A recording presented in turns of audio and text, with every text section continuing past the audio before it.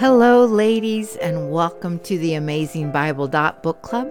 I'm Julie Callio, your host, and thanks for taking time out of your busy day to tune in with me today. Last week, we took a really slow pace because the first 3 chapters of Genesis have so much information that is necessary in understanding the rest of the Bible. From now on, we'll have to cover a lot of ground in each of our sessions in order to get a comprehensive view of the Bible as a whole. If by chance you do have any questions, you can send me those questions at theab.bc.pc@gmail.com. And so we're going to do a quick review of what we looked at Genesis last week. Genesis, the word means beginnings. And so we have the beginning of the creation of the world. And this creation was purposeful and with design. Then we have the first man and woman, and there's distinction between humanity and all other creation, especially by the words that we were made in the image of God. Then we learned about Anselm of Canterbury, an old church guy, who said that the first man came from God, the first woman came from Adam, and then all other humans came from Adam and Eve, except from Jesus, who just came from Eve. So that shows that humanity, we are all connected together. In Adam, because he sinned, Eve fell into sin. In Adam, we have all sinned, and yet God promised the serpent that a seed from Eve will someday crush him. We have talked about the first children born from Adam and Eve, and now we are moving on from them to take a look at the first nations that were found in the world. This leads us to chapter 5, which ends with Noah was 500 years old, and he had Shem, Ham, and Japheth. I'm one of those people that believe when it says that they lived that long, but how could that possibly be? Possibly because of no pollution, no viruses. It could be that God extended their lives so that they could have more children, which could then intermarry, create all of the people of the world. There's lots of views out there, and feel free to research what you think about that. So in chapter 6, verses 1 through 7 is an interesting section. There's a lot of questions and nobody really knows the answers to, but there's a lot of talk and thought about it, about how the sons of God intermarries with the daughters of men. And is this talking about angels? Is it possibly talking about Cain and his descendants? We don't know. And ladies, for me, I love that. I love that I don't know, because it reminds me that there is a God above who knows more than I do, and hallelujah for that. And this God knows more than you do as well. And we go to him to try to seek that wisdom. But some things we do see in this passage of scripture. Number 1, it's the beginning of men not living quite so long. It says man's years will be down to around 120 years. We know that there was evil that had become great in the land, and it grieved God's heart. But Noah found grace in the eyes of the Lord. You know, ladies, we live in a difficult time these last few years. Many things, we watch the news and it grieves our hearts. And if it grieves our hearts, we know that it grieves the Lord's. But when God looks down on you, does he see the someone who grieves his heart? Or does he see the someone who has found grace in the eyes of the Lord? There is a New Testament verse, Romans 15, verse 4. And this was written by the Apostle Paul. And he says, "For everything that was written in the past was written to teach us, so that through the endurance taught in the scriptures and the encouragement that they provide, we might have hope." So one of the reasons that we read through the Old Testament is we see these people who have struggled with sin. Again, sometimes that's sin in their own lives. Sometimes it's sin that they see in the world, but they endure through it. And we see from them that they endured, we can endure, and we can find hope in the future because of the promises of God that we see in the Old Testament. So in chapter 6, we see Noah and his sons built the ark. And in chapter 7, it says that Noah was 600 years old when the flood waters came on the earth. So it took him about 100 years to finish building this boat. When I think about that, I think about, again, goes back to Hebrews, one of my favorite New Testament books. And in Hebrews chapter 11, it's called like the Old Testament heroes of the faith. And there we see creation. There we see Abel and his blood that still cries out. There we see Enoch, the one that didn't die because he was with God. And then verse 6 says this, without faith, it is impossible to please him, meaning God. For he who comes to God must believe that he is, and that he is a rewarder of those who seek him. And then verse 7, we see, by faith, Noah, being warned by God about things not yet seen. He hadn't even seen rain before, and now he's building a boat because God told him he's going to flood the place. But in reverence, he prepared an ark for the salvation of his household, by which he condemned the world and became an heir of the righteousness which is according to faith. So here we have the people of the faith. Because Noah believed, he built the ark, which saved he and his family and all of the animals, male and female. And then the Bible says that the Lord shut the door. The Lord protected him from the flood. Then in chapter 6, verse 9, we see the generations of Noah, that section, that dividing up. And we see the three sons again, Shem, Ham, and Japheth. So, chapter 8 starts with God remembered Noah. Derek Kidner wrote in his commentary, the Old Testament says God remembered. That combines the idea of faithful love and timely intervention. So God looks down, Noah is in the boat, and it says God remembered Noah. God's faithful love to Noah and his timely intervention. It's now time to do something. So the flood waters go down. Finally, Noah and his family and the animals can leave the boat. Chapter 9, verse 1 says that God blessed Noah and his sons and told them to be fruitful and multiply and to replenish the earth. Continuing in chapter 9, verses 8 and 9, God spoke to Noah and his sons and said, I will establish my covenant with you and with your seed, singular, after you. So here we see the first time the word covenant is used. It's a contract. And this one is with God and with all humanity about the flood, not flooding the earth again with water. He promises that there is a bow in the clouds, and that is a token of his covenant. And then verse 15 says, and I will remember. Verse 16 says, that I may remember. Verse 17 says that the bow is a token of the covenant which I have established between me and all flesh upon the earth. It makes me think of, how I will take a note and write a note down so that I will remember not to do this, or I will remember to get this at the store. And every time we see a rainbow, it says that God remembers his covenant that he made with us. For me, it helps me to remember that God has made a covenant to never flood the earth again.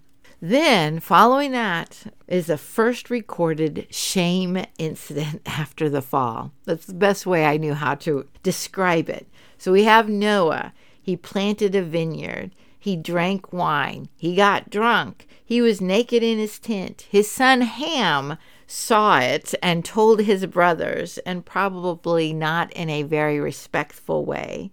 And then Shem and Japheth took a blanket, they walked backwards, and they covered their father's nakedness without looking at him and without shame. There's a lot of similarities with this story and the Adam and Eve story. For instance, Noah partook of the fruit, which led him to get drunk, which led him to be naked. Adam and Eve were naked, and then his sons covered them. Adam and Eve's shame was covered by God making the first sacrifice. And so it did not take long in this new world for sin to show its ugly head again.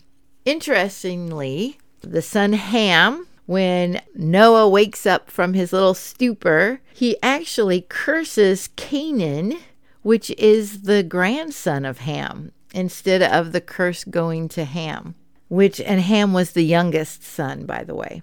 But then he blessed Shem and said, "May the Lord God of Shem be blessed, and Canaan will be his servant." And then with Japheth, that he shall be enlarged, and Canaan shall be his servant.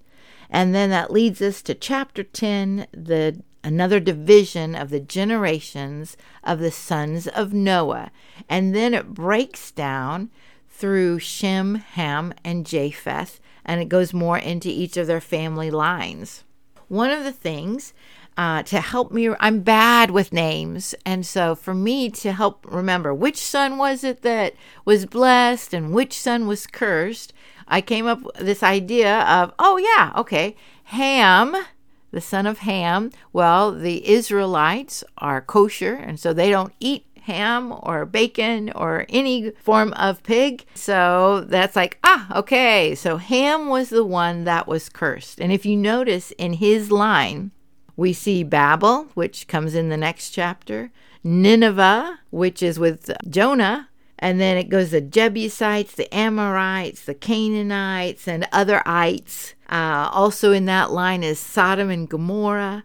And so we see the trickling effect of Canaan being cursed. Then we see Shem. And I realized even just a week ago that the Semitic languages, the word Semitic comes from the word Shem. And so he is the blessed one. And that now that I have that connection in my mind, I can keep and set apart the three sons of Noah. In Shem, we see in verse 25, one of his descendants is Peleg. And for in his days, when the earth was divided. And so I remember, I think I was in late grade school, and I was in science class, and they were talking about the plates underneath the earth and how they will connect and hit, and how scientists believe that the earth, the continents were all connected, and it was, whether it was an earthquake or something, where the earth became divided into the different continents, etc. And my teacher showed me like a puzzle how the continents are broken up and how it looks like they fit together. And it was one of those aha moments to me of realizing that the earth that we think of now was not necessarily the earth that Noah and the first humans lived on. It could have very likely, and I believe that it was, all connected, which made it possible for people then to go and to disperse throughout the world. And it seems to have happened in the days of Peleg. And so with Japheth, his description is the isles of the Gentiles divided in their lands. And then after each of these three sections, it says from after his tongue and his families in the nations. So here we see the beginning of the nations, the countries, and the kingdoms, and how they are divided. And then that leads us into chapter 11, which starts in a sense of a new story, how the whole earth had one language. And so this is describing then how, yes, as from one family, they all had one language, but then how they began to separate. Another thing that's interesting is that here, that Tower of Babel, that's in the land of Shinar, and that's mentioned in chapter 11, verse 1, but that is also mentioned in Ham's descendants, that they were in the land of Shinar. So this is, again, showing us that picture of the cursed line. And so lots of things we don't understand. Why would God want to divide up the languages? A couple of things that we can see for sure. It says, let us make a name for ourselves. So the people were looking for pride and looking for glory for themselves and not living for God. And secondly, they were going to settle down in one place. But instead, God's command to all of them was to be fruitful, to multiply, and to replenish the earth and to go forth. And I also think that this command is a picture that God's plan was not just for the Jewish nation, but that God's plan was for the whole earth. And we'll get pictures of that later on as we read through both the Old Testament and the New Testament. And then we do get in verse 7 that God says, let us go down and confuse their languages. Again, for those who are Christians and we believe in the Trinity, we see this plurality as a picture of that, as God the Father, God the Son, and God the Holy Spirit. But just keep in mind that the Jewish people who read the Hebrew Bible at the time did not see that because they believed in one God. And we also, Christians, believe in one God in three people. And we are not going into the Trinity today. So let's move on. At the end of chapter 11, we see Shem's family recording. And it goes, again, these are the generations of Shem's family. And it goes all the way down to Terah. And then in verse 27, we see the generations of Terah. And from Terah, he has three sons, Abram, Nahor, and Haran. Then it goes on that Haran died. Haran had two children, Milcah and Lot. Abram took a wife, and her name was Sarai. Nahor took a wife, which was Milcah, which was Haran's daughter. And then it says that they lived in Ur of the Chaldees. They left Ur, so Terah, Abram, his wife Sarai, and Lot left the Ur of the Chaldees to the land of Canaan, to Haran, and dwelt there.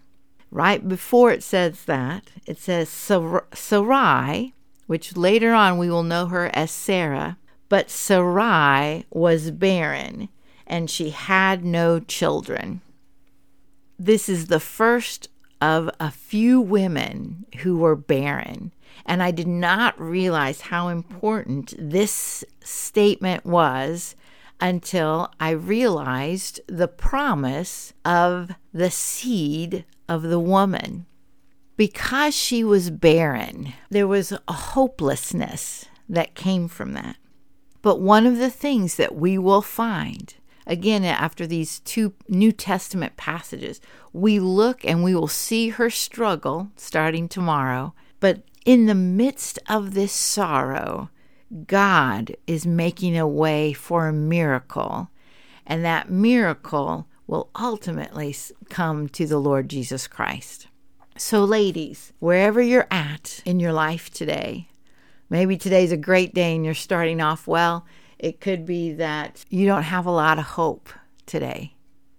You know, you look at the news and you think, what's happening?